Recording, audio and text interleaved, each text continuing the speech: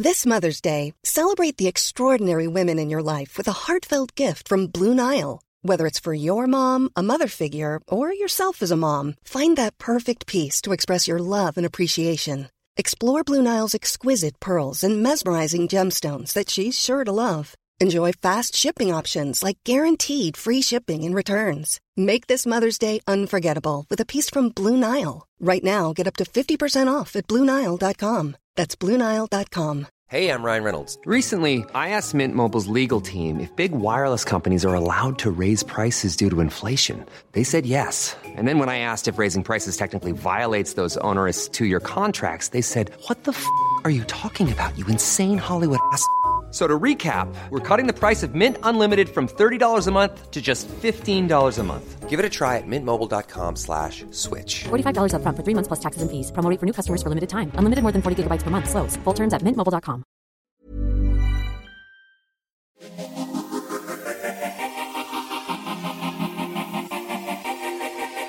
There is a very slim chance I might have to interrupt this podcast and be sick. Probably not the most exciting way to start a podcast, but I don't know what's happened this week. But between Alf and I, we are battling something. Well, I know what he's battling. He's battling his back molars, and it is the first time that we've had real pain, I think, with teething. I felt like he was a trooper, that we'd kind of avoided all the big teething drama. But last night he was up all night. It took me back to the first year of insomnia. Also made me very grateful that we don't have to deal with that every night anymore. But oh my goodness, it was so sad, like him screaming in pain, and it resulted in me feeding him watermelon at 1 a.m. because it seems to be the only thing that gets him through the teething pain. He was going, "Meme, meme," which means melon. So I was like, "Tommy, go get the watermelon." He was like, "We can't give him watermelon. It's 1 a.m. I was like, "My child needs watermelon. He can have watermelon. He's having his molars." But on top of that, I don't know why, I just feel very sick. But hopefully I will be able to power through. I mean, my podcast basically started with me having postnatal depression. So if I can power through that and deliver an hour episode, then I can power through this. And it's actually a very topical conversation about the juggle and the kind of like lows and challenges of motherhood, like being sick and still having to power through, and being a mom and being up through the night, which is why I'm really excited about this episode. And it'll be so good for anyone who is just feeling the struggle, the challenge, and maybe even questioning, as I did many months ago, what have I done? Why did no one tell me motherhood was going to be like this? And I feel like the thing about becoming a mum is it's so ordinary, isn't it? Like, how many people have become mums before us, but when we're going through it, it's like, well, yeah, like falling in love or like losing someone. And alongside all the sleeplessness and the wonder, it can be such a shock to the system when you totally sort of go through this thing that I like to call matrescence, that sort of learning your mum identity. So this week I am joined by the author of Don't Forget to Scream, Unspoken Truths About Motherhood. It's actor, journalist and mum of two, Marianne Levy. Hello, thank you so much for having me. Thank you. And I'm really sorry that you've had such a rough night and you feel so ill. I think it's so good that you told me, because we sort of just pretend and carry on and put our game face on. And actually, you're feeling crap today. And I really feel for you. So thank you so much for still having me. No, thank you. And also, I actually was meant to record this at the beginning of the week and I had zero voice. So thank you for being patient. And I know, especially when you're a mum, how precious time is. And yeah, it's funny, isn't it? Why do we feel the need to put our game faces on and pretend that everything is great? Yeah. And I looked on your stories that day and I saw that you were suffering from terrible, terrible anxiety. And I also was suffering from terrible, terrible anxiety, because this is the first time I've spoken to anybody about the book that's not my editor. So I was absolutely sort of woke up that morning, heart pounding, feeling sick, feeling worried, feeling nervous. And then I looked in your stories and you were feeling exactly the same. And I just thought, oh my goodness, like this is just, oh, poor both of us. Well, first of all, that this is happening to us. Also, please don't feel anxious about talking about the book, because I know this is going to help so many mums. Like the unspoken truths about motherhood.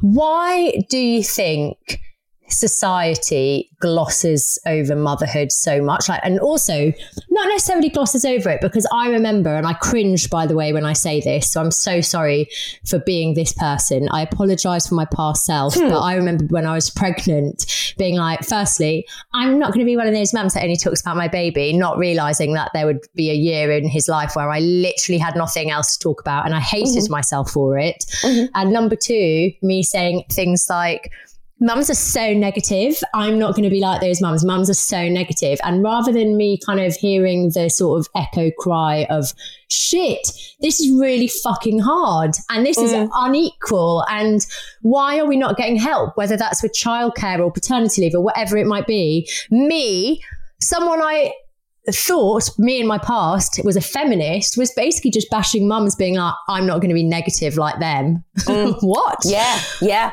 I'm totally with you on all of that, because I felt a lot of that stuff. And I think, I mean, it's really hard to unpick, but I've thought about it a lot, particularly over lockdown. And I think changing things and making them better for mothers and for parents requires such a massive societal shift. And nobody really wants to do that unless you're in the situation yourself. And so the best possible way to ignore it is to kind of make it feel tedious to listen to. It's sort of allied. You know, when people talk about women nagging, and it's such a gender specific word. And what they actually mean is women complaining about something that they probably have every right to complain about. Nagging to do a bit more housework, nagging to do this, no, that just means asking for help or making it clear that you're unhappy. But we've put that gender specific tag on it, and that makes it tedious and annoying. And I feel like it's like that, but with mothers. I have a memory, and I'm sure it wasn't an isolated incident, but in my early 20s or mid 20s, when I was single and I'd be out a lot, and I remember being around men, not necessarily men that I was dating, but, just chit chatting, or men in groups of people that I was with, and then being like, oh, I better go because the missus is going to be nagging that I'm still out. And I remember being like, I'll never be like one of those mums. And now I'm like, hang on a minute. Firstly, what were you doing out with girls in their 20s? And second of all, she's probably nagging because you've been at work all day and she's been at home on her own trying to look after the kids and the house and everything else. And now you're out drinking. Get home. But at the time I was just like, oh my God, I'm never going to be like that. And I also wonder how much those men maybe were then doing a completely different thing when they got home. Oh, I had to get away. I found it really hard to get out. I had to show my face at work and blah, blah, blah, blah, blah. And how much of what they were showing you when you were out drinking was a kind of performative thing as well, a kind of performing masculinity thing, because maybe it doesn't feel cool that you have to race back and look after your baby. I hope that's what they were doing. And they weren't just escaping I think to have a nice drink. That's interesting, isn't it? The performing masculinity. Yeah. And I also think it's interesting. You used the word that was initially the working title for my book when you were doing your intro, the matrescence thing.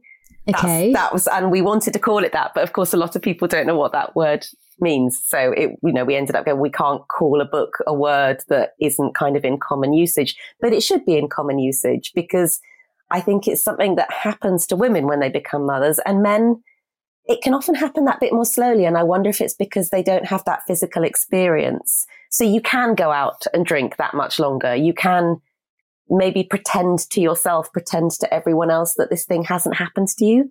And that doesn't feel like an option when you become a mother. It feels so complete and so fast.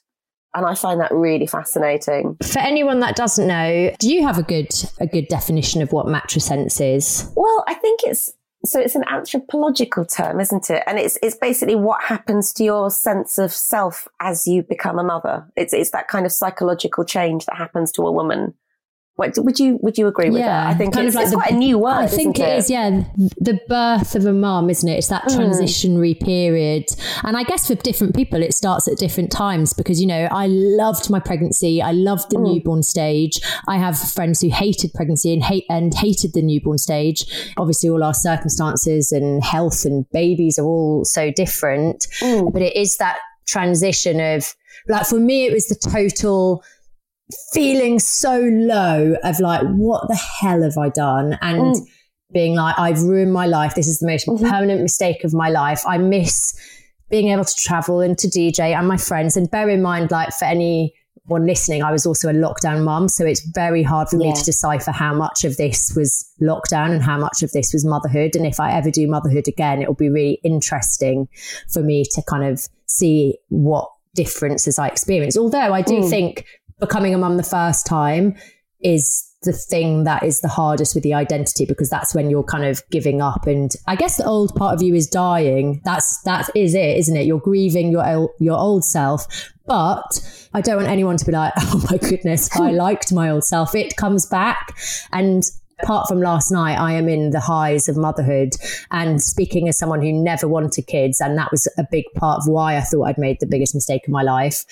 It does come back. But Marianne, let's just kind of talk about what your book is about. I know it says unspoken truths about motherhood, but what are these unspoken truths, and then how will it help people? Can I start by sort of saying a bit about how the book came to happen? Because that explains quite nicely about the unspoken truths. So I had a very rocky start to motherhood. I had a difficult pregnancy, terrible, terrible birth with my daughter.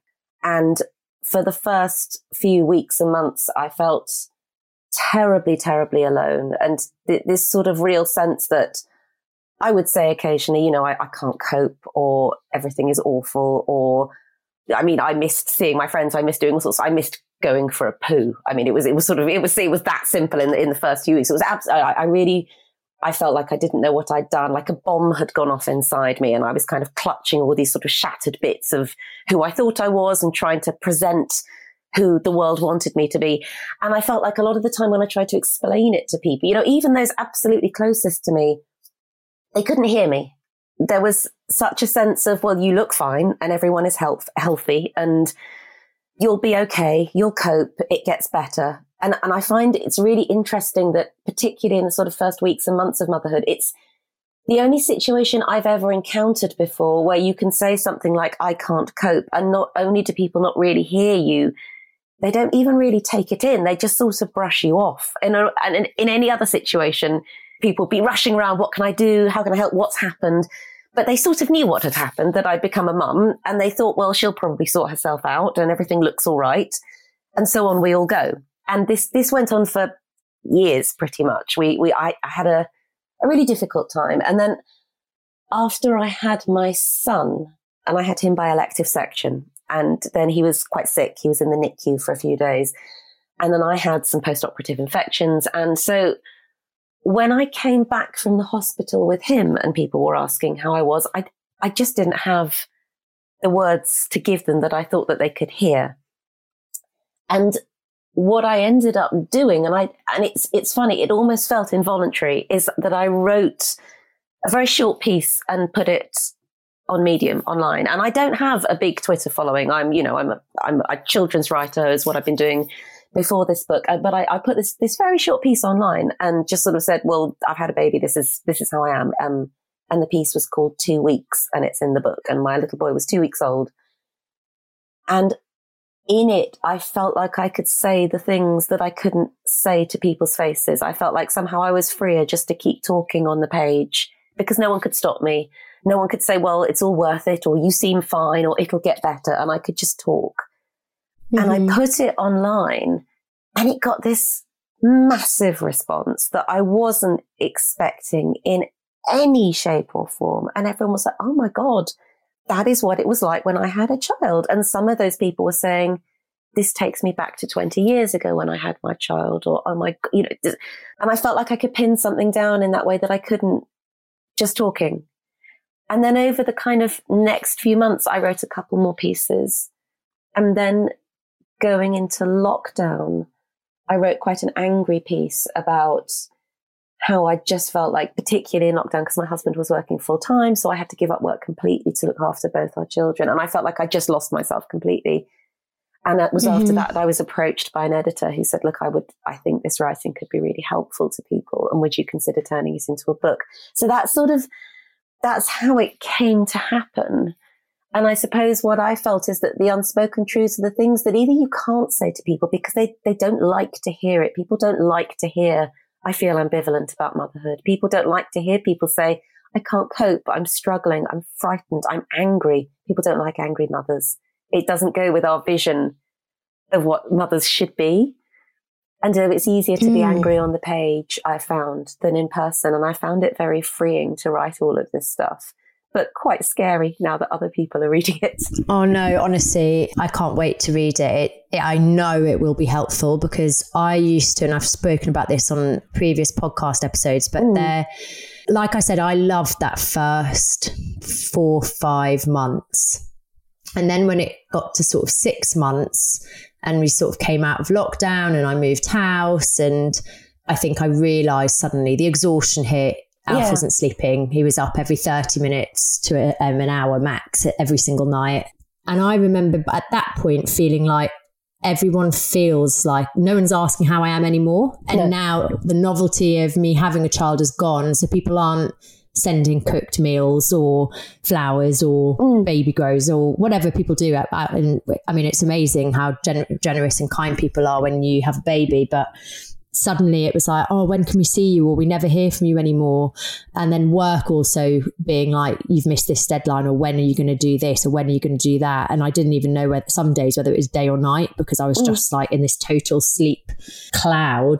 Yeah. And then I, like you, I felt really, I remember saying to my friend, like, I'm really struggling and I feel like I've made this really horrible permanent mistake. And she was, and I get that, you know, postnatal depression is something that's really important. And of course it's really important to talk to people, but it was always dismissed as, you must be depressed, go talk to someone. But actually, yes, there's an element of that, but motherhood is really fucking hard. And when we see it glossy, whether that's online, although I am really pleased that the online world is changing and people are sharing like more honest perceptions of it, or in films, it's always this glossy thing. And as someone who was single for 6 years up until 3 months before I got pregnant, you know, I was always kind of told that I was failing, or I was missing out, or why am I single? Why don't I want kids? And it was this sort of like, well, you're a failure unless you've got marriage and kids or a partner and kids. So when I had it, I was like, what the hell? Like, why is this like the pillar of success when it's awful? And I remember Googling in the night, because I was way too ashamed to admit it to anyone for fear of them thinking that I wasn't a good mum. And I've always been a good mum. I've always loved my child. But I came across this book called something, I can't even remember it now, but it was about regretting motherhood. And it was written in, I think, like 70s or 80s. I need to find it, and I will share it in the blurb below. But it kind of gave me hope, because I was like, wow, like someone else feels like this. And even though it was very controversial, and I think exactly what you're saying, it doesn't fit with the narrative people have. And also that society ultimately needs, because we need children for it's our happy ending. Thrive. You were living the happy ending. And so at the point where you say, actually, my happy ending isn't currently happy, it's really disturbing to people. And I don't know how much you got of this, but I got quite a lot of, I would say, you know, I'm in hell. And people, I had a hellish first birth. Absolutely. You know, it took 5 days. It was awful. And I got a lot of people saying to me, but isn't it worth it? It felt like such an odd thing to say. Isn't it worth it? And, you know, I sort of think, you know, if you had a car crash, you would never go and visit somebody in hospital and say, but cars are great. I mean, isn't it worth it? And people use it as an excuse then not to give good care, because you say, well, you know, ultimately children are great. Happy endings are lovely. You look fine. You seem fine. So whatever is happening to you internally is worth it for this kind of higher prize. And then as a result, our kind of internal selves get completely trashed, because it becomes incredibly shameful. It feels incredibly shameful, and it shouldn't be, but it feels incredibly shameful to say, I feel wrong. I feel like this isn't fitting me. I feel like I can't mold myself to what I have been told that I need to be.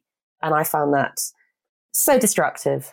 What do you wish people had said? So for anyone who maybe is listening, who their friend is kind of maybe going through it now. And because a lot of people, it's called toxic positivity, isn't it? When it's like, you'll be fine, or it can't be that bad, or it'll get better. That's sort of dismissive, like chin up. It can't be so bad. So what can people say? Because lots of people don't say the wrong thing out of malice, do they? They just kind of don't know what else to say. No, absolutely. And it's a difficult thing. You know, you see as somebody, a new mother, a new person, in fact, a new mother and a new person. I mean, the biggest thing is just to keep listening, isn't it? I think people shut you down so quickly because it's uncomfortable to hear. But I think anyone who can just stay in the room and keep listening and validate what you say. Yes, that sounds awful. Yes, you were feeding your little boy watermelon at 2 a.m. because he was in pain and you were frightened and you yourself was feeling ill. That is shit. I am so, so sorry. And then just, you don't have to say, but it was worth it because he's great. Just stop. And then you can kind of carry on, because I feel like when you're told so much it's fine really, and it's not, I certainly felt like I was going mad because I didn't know what reality was anymore. What I was experiencing didn't seem to be the same thing that other people were seeing. I don't know if you found that. I really struggled with it. Yeah, I did. I felt more a bit mad because I was like, why is this not bringing me the joy that it's meant to? And I feel like as women, we always have to caveat our feelings. Always. I see it all the time. For example, Mother's Day. We spend more of Mother's Day being like, I'm so sorry to anyone who finds this day difficult, and that's so important. Trust me. Like, I've got friends that don't have, whether it's mums or dads, and I know how difficult that day is. But we can't even be like, do you know what? We deserve this day without worrying about each other. Whereas I don't see dads on Father's Day being like, so sorry to all the dads who are struggling with today, or, you know, whatever it might be. And I feel like as women, we're like, we shouldn't complain because we are one of the lucky ones. How many women are infertile? How many women are struggling to conceive? Friends of mine as well. And I'm not dismissing the struggles of that, but we constantly dismiss. It's like even in lockdown, how difficult was it to go through a pandemic, to not see friends and loved ones, to worry about the health of loved ones? But we always in our heads are like, but other people have it worse. We need to like shut up, put up, we're being ungrateful. Good vibes. So, you know, like we should be happy because that's what society tells us we should be, and we don't want to be negative. But interesting. And also we often end up only talking to each other. I feel like, because then you only ever talk to other mothers, because you can't talk to your friends who want children about how hard it is. And you can't talk to it because you feel like you're somehow weighing your difficulties against each other. And that shouldn't be how it is. And your friends who want children would probably love to hear, in the same way that I want to communicate this book to men. I want men to hear what it is like, because it's so hard to talk to them because we feel it's not relevant to them because it's only relevant to us. And so everyone ends up staying in their little boxes and no one talks to anybody. And everyone feels isolated, and we're not connected as a society. And it makes everything worse for everyone, I think. It's so interesting because I was speaking this week to a friend of mine who is single in her 30s. And as I was up until a couple of years ago. And she was just saying, but I'm so lonely, Ashley. And I was like, I was so lonely in my first year of motherhood. And I was also lonely at times. Like for me, loneliness is a state of mind rather than a relationship status, because we can have people around us but feel lonely. Yeah. And I was like, isn't there something really mad about society that lots of us feel lonely, like new mums feel lonely, and a lot of women who are single feel lonely, but no one's being lonely together. No one's like, we don't have that community. And I think back to all of the friends that I had, a couple of friends who became mums in the time that I was like single and not doing anything on my weekends because I was like, well, I've got nothing to do and no one to do it with. And I was like, I wish I'd just got the train to their house and been like, go for a nap. I'm going to look after the baby, even though I wasn't like particularly maternal. And that would have like filled my day, but it also would have like supported my friends. And I even said to them like, God, I'm actually embarrassed of how little I helped before I had a baby. I just had no idea. And I'd say things like, it's so nice that you don't just talk about your kids. Like, it's so nice that you're like that. And I never asked about their kids and I feel awful. But my only saving grace is that my friend Jackie was like, do you know what? I actually loved hanging out with you, because in a time where I felt like my entire identity became about me being a mum, you were the only person that made me feel like I'm not a mum. Like I was just the same old Jackie because you never treated me like a mum. And it's interesting what you were saying about your old self dying and sort of finding your new self, because I think in your first year, I mean, there's quite a lot there's a big essay in the book on mat leave, because I was astonishingly lonely on mat leave, and you're encouraged like mad to make new mum friends or whatever. But it's really hard to suddenly make a group of friends wherever you're going. You know, when you leave home, it's very hard to suddenly find the perfect group. And if you're also trying to do that when you're incredibly sleep deprived, and if you're feeling ambivalent about why you're even in that room, if you're worried that, you've made a mistake or you feel weird about becoming a mother, then having to make friends with people with that kind of public face on, I found very, very hard. I know a lot of people don't, but I found it really difficult. And I wanted to see my old friends, and I wanted to kind of cling on to my old self. And so I hid from my friends that I knew before I had children how hard I was finding it. And I hid from my new mum friends how hard I was finding it, because I didn't want to kind of bring us all down. So then I had no one to speak to. And then I felt like I was going mad. And I don't understand why I did that now looking back. It must be shame, I suppose. It's all I can think.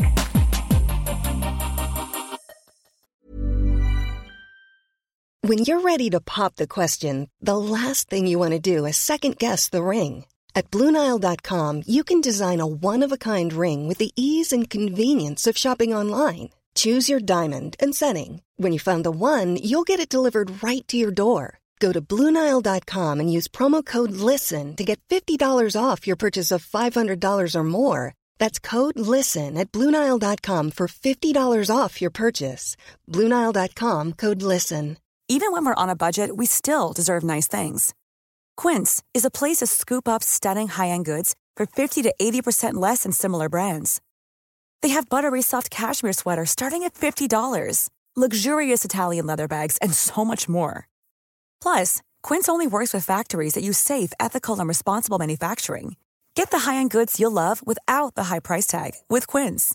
Go to quince.com/style for free shipping and 365-day returns. Normally, being a little extra can be a bit much.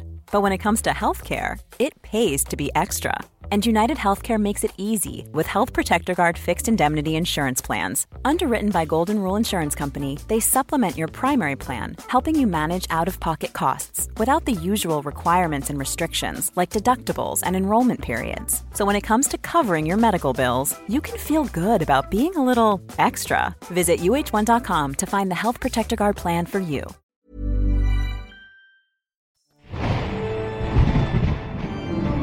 Welcome to Paranormal Activity with me, Yvette Fielding, a brand new podcast bringing together people's real ghost, extraterrestrial and paranormal stories, as well as getting some inside details from those who study the supernatural. I'll be listening through your paranormal stories every week and try to understand them, as well as chatting about my own encounters with an occasional paranormal investigator too. You can find us wherever you get your podcasts from, including Apple Podcasts, Spotify and Acast. Just search for Paranormal Activity with Yvette Fielding. What do you wish that you had done looking back? So for anyone who's kind of in the thick of it now, what would be your advice to them of how they can handle it so that they're not feeling mad or they're not feeling like they're failing at motherhood or being negative? I suppose I wish I had said to my friends who didn't have children just how hard I was finding it and just how lonely I was. And I remember when I was on mat leave, I saw there was a friend I was down to see, and I was really looking forward to seeing her. And I'd not seen anyone for a couple of days. And it's so lonely when you've got a new baby. And my husband worked very long hours. And I remember she messaged me about an hour before we were going to meet up and said, "Oh, I'm so sorry. I've just seen I've double booked you with a hairdresser. Can we leave it?" And I texted back, I was like, "Yeah, sure. It's cool. It's totally fine." And then, went off and had a massive cry because I was like, "Oh, I'm not going to see anyone now for 12 hours. I should have just said, "Can I meet you after your haircut? Or can I sit with you in the salon or something? I'm feeling really rotten. Can we meet?" But I didn't know how to say that.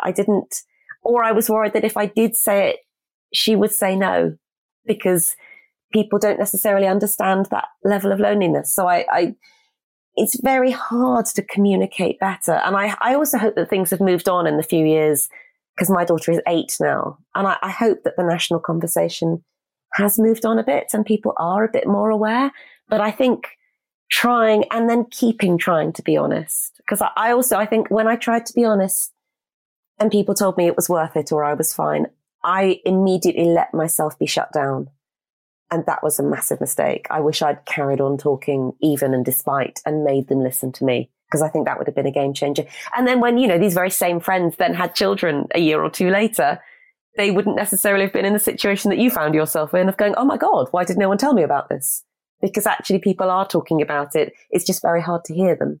Yeah, it is hard though, isn't it? Because then you had people like me being like, and I see other people who are pregnant online being like, I'm not going to be negative. And it's hard not to be like, just you wait, the dreaded just you wait. If you're thinking of saying just you wait and something negative, don't, because let people be on their own journey. And also the things you find hard, they might not find hard. But yeah, totally.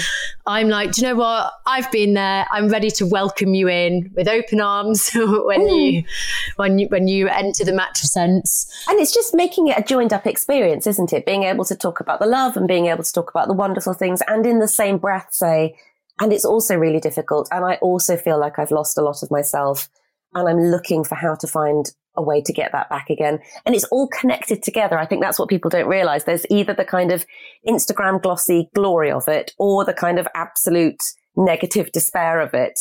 And it's bridging those two things. And it's saying that on any given day, I can feel all of that at the same time, or I can swing in a pendulum between those two things in the same 15 minutes. I can be on my knees or heart full of joy. And that's what motherhood is. And I don't think we hear enough of that. I don't think we hear enough of the kind of the mess, the glorious, awful mess of it all. It's too neat when we talk about it. It's far too neat.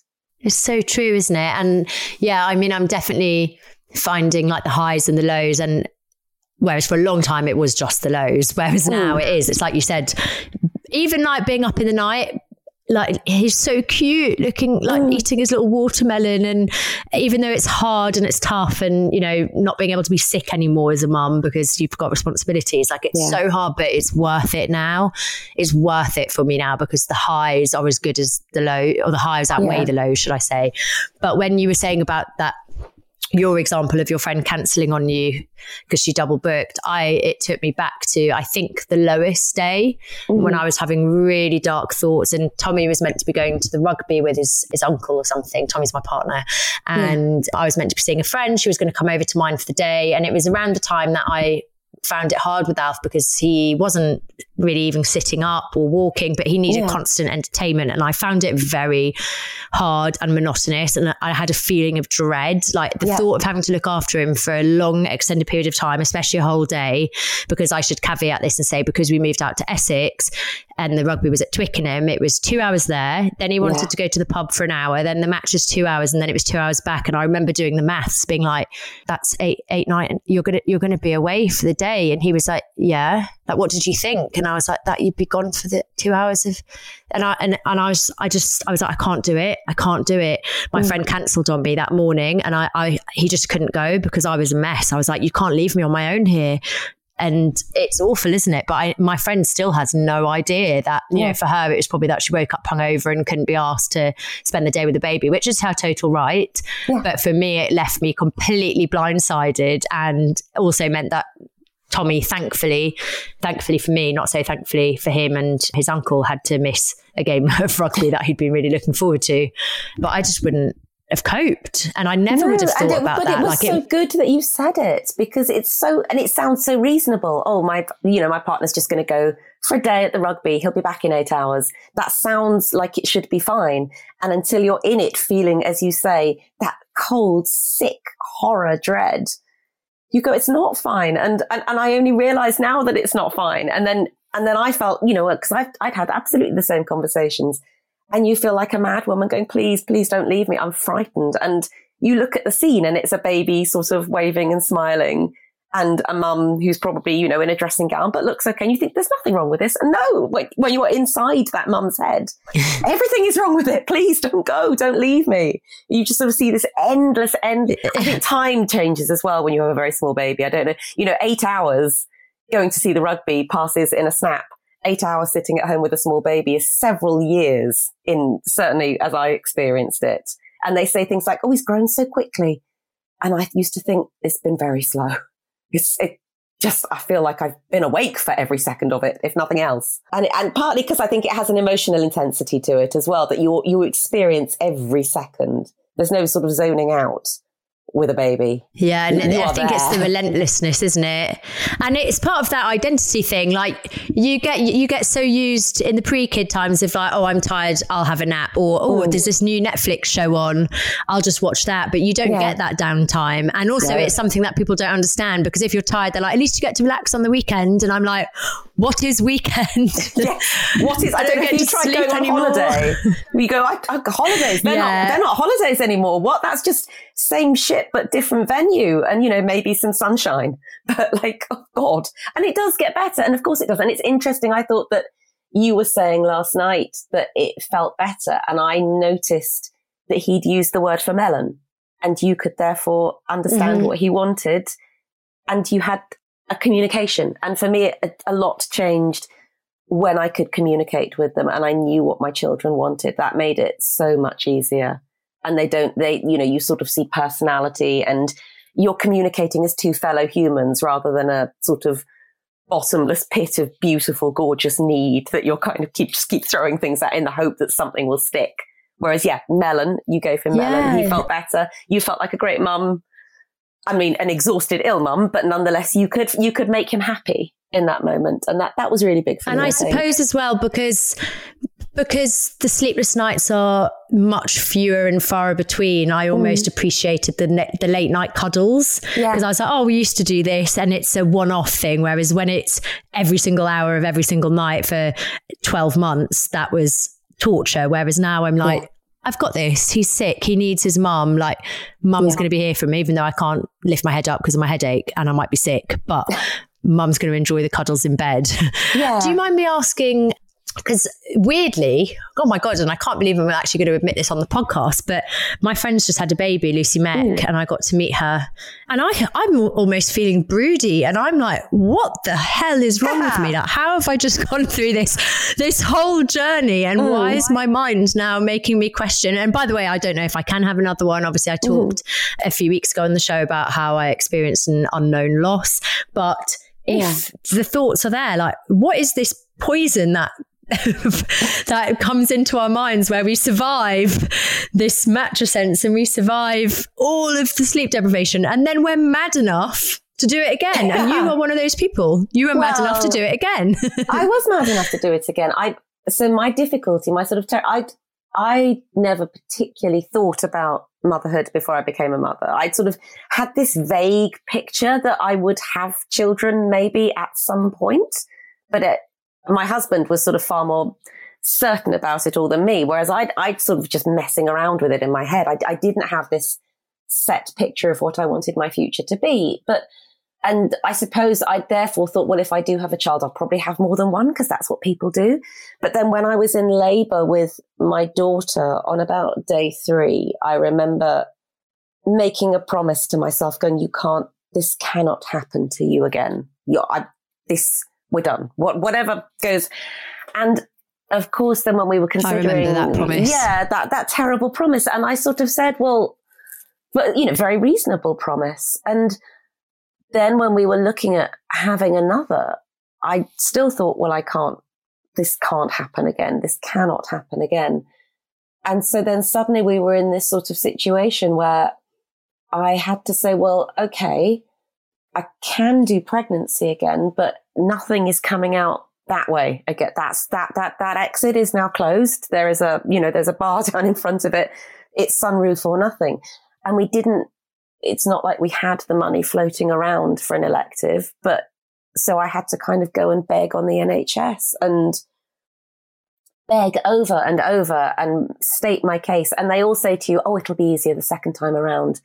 And I had to go, no, you can see that I am very pregnant, but that gate is closed. So you have to take the baby out the other way. And I did get my section, but I felt, and that was even after the NICE guidelines changed, because for a while you couldn't have one unless there was a medical reason. And by the time I came round to having my little boy, you could have one if you asked for one. But my God, you have to keep asking.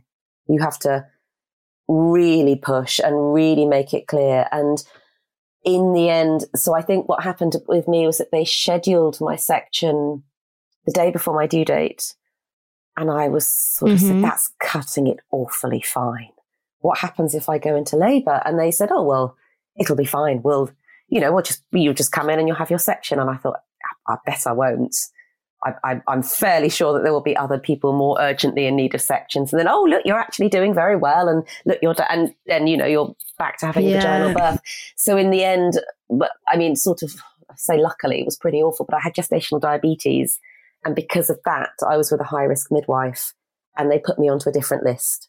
And so I got to have the section a week earlier. And that felt psychologically, it was such a relief that I wasn't going to have to do that again.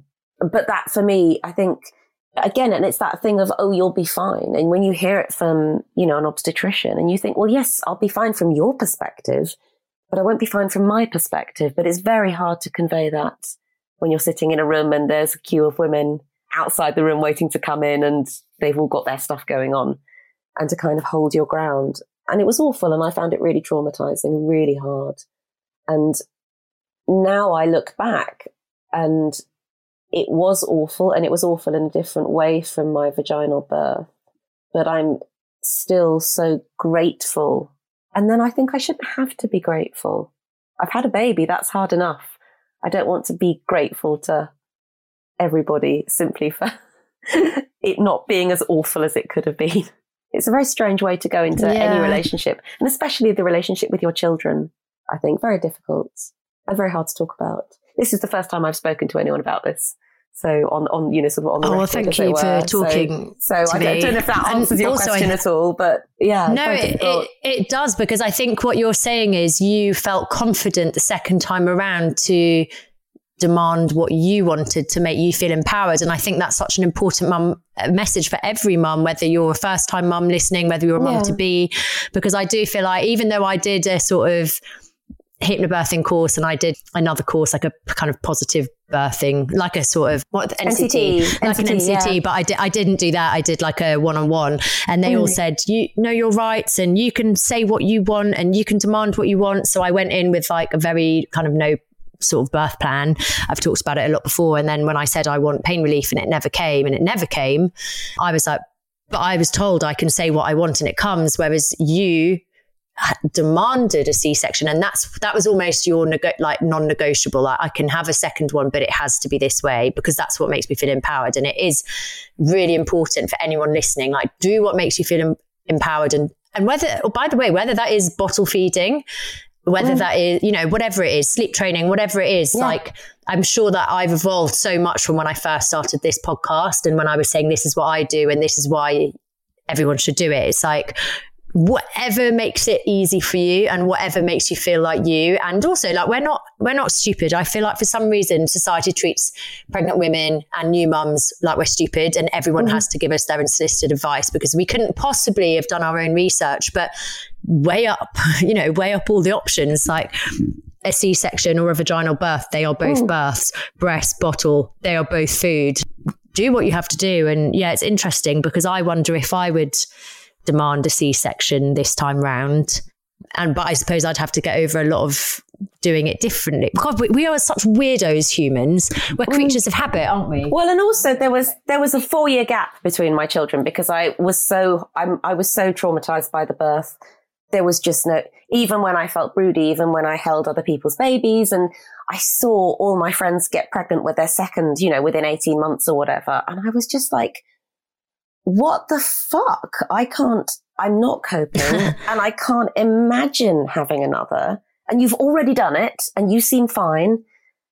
And I don't know why I'm not in that same mental space that you're in. And so I felt like a terrible failure, even as I was going around with my perfectly lovely, happy daughter and my husband. And inside I was screaming, my head was screaming, you're failing, you're failing, you're failing. And it was, it was also unnecessary, I suppose. It makes me feel so sad looking back. And of course now, I look at my daughter, I've got this little boy, he's nearly 4, and how he came to be in the world, whether he came out vaginally or as a C-section, is neither here nor there. And yet it felt so important and so relevant at the time. And it felt sort of so life-defining at the time. And maybe that's why we dismiss a lot of new mums Because you're right, at the time, and I remember doing a podcast episode with Sophie Ellis-Bextor, and her kids are older, and she said to me, none of us as mums now sit around and say, were you breastfed or bottle fed? How did you deliver your baby? It's irrelevant. It's so irrelevant because it doesn't matter. But when you're in that space, it's the most important thing in the world, and the judgment and the opinions, even the opinions from people that that you haven't asked, and the open judgment, especially online, but offline as well, whether it's like parents, in-laws, whoever it might be. But none of it matters in the end, does it? No, and I remember, because and when you talk about things like breast or bottle feeding, or you talk about sleep training, and you sort of come at it, particularly I think before you have a child, you sort of come at it thinking what sort of parent you're going to be. And when you're in the situation, as with any situation, the parameters change, and they change so much that you find often you can absolutely swing to the other side of what you thought you would have thought, but how to kind of correct that with the people around you. And that's, so talking about unspoken truths, one of the bits in the book, and I fully expect people will be really upset by it, is that I talk about the realities of sleep training when we did it, and how hard it was, and how hard I found it, and that it felt very necessary at the time and after in our situation for us. But that didn't mean it wasn't hard. But the problem is, if you say it was hard, immediately, if you say that in conversation with anyone, then they immediately go, well, then you shouldn't be doing it. And then suddenly you're into a kind of moral judgment scenario. And then you can't actually just say, well, no, I've made the judgment, I'm doing this, but it's still difficult for reasons of X, Y, Z.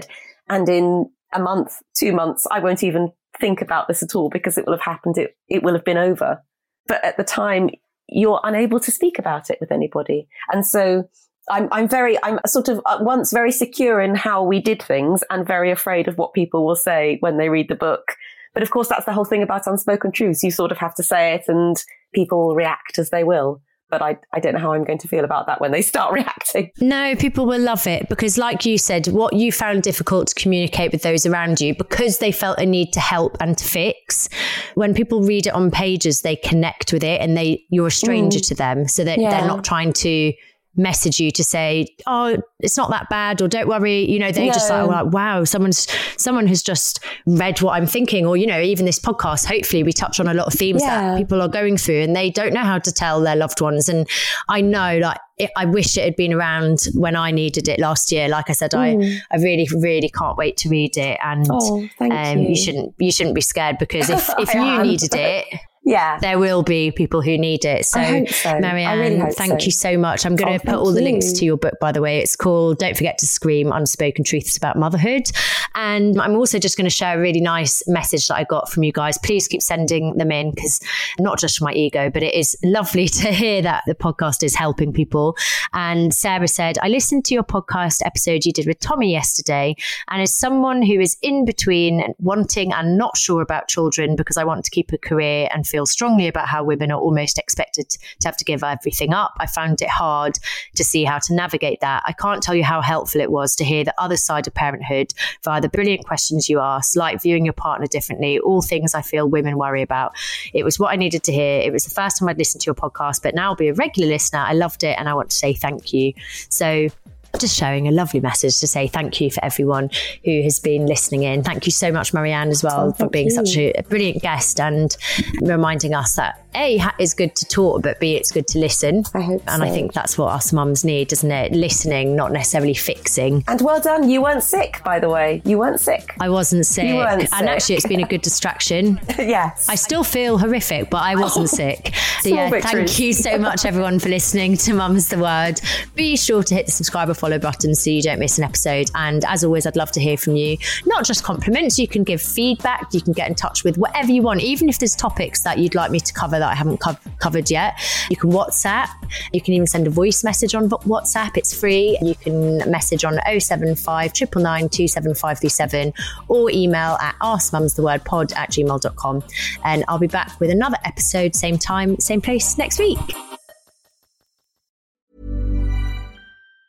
Planning for your next trip? Elevate your travel style with Quince. Quince has all the jet-setting essentials you'll want for your next getaway, like European linen, premium luggage options, buttery soft Italian leather bags, and so much more. And it's all priced at 50 to 80% less than similar brands. Plus, Quince only works with factories that use safe and ethical manufacturing practices. Pack your bags with high-quality essentials you'll be wearing for vacations to come with Quince. Go to quince.com/trip for free shipping and 365-day returns. Cool fact, a crocodile can't stick out its tongue. Also, you can get health insurance for a month or just under a year in some states. United Healthcare short-term insurance plans, underwritten by Golden Rule Insurance Company, offer flexible, budget-friendly coverage for you. Learn more at uh1.com. Hey, it's Paige DeSorbo from Giggly Squad. High quality fashion without the price tag. Say hello to Quince. I'm snagging high-end essentials like cozy cashmere sweaters, sleek leather jackets, fine jewelry, and so much more. With Quince being 50 to 80% less than similar brands. And they partner with factories that prioritize safe, ethical, and responsible manufacturing. I love that. Luxury quality within reach. Go to quince.com/style to get free shipping and 365-day returns on your next order. Quince.com/style.